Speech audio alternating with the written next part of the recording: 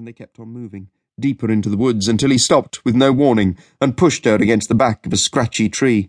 Holding her hands in his above her head, he leaned down, pressing his lips against her mouth. She immediately melted against him, her body pressing back, her groin reaching for his, her breath already short.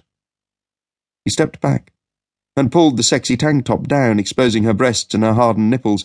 She stiffened anxiously and gazed around. "Look at me, Meredith." She looked, painfully aware of the feelings that tripped through her body. "Now, lift your skirt."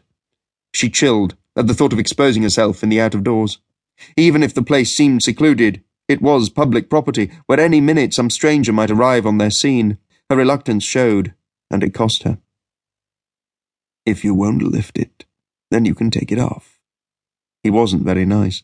"But take off your skirt, Meredith, now." His voice, brittle and punishing. So scared that she was nearly in a panic, she closed her eyes and pushed the lightweight skirt to the ground, while shouting inside her mind, "Please, please don't make me do this."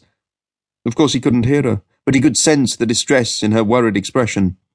"Very good." When she opened her eyes, he was smiling drolly. "Was that so difficult?" "I'm scared." "You think I'm going to let anyone hurt you?" "No, sir." "Trust. It's something you need to develop." "Yes, sir." "Now, you can pull the skirt back up as long as you lift it as I asked in the first place." There was some relief to be covering her lower body, but of course when she lifted her skirt she was still open to the world around her and those unseen eyes who stared. He noted her obedience, saying, "Now, play with yourself."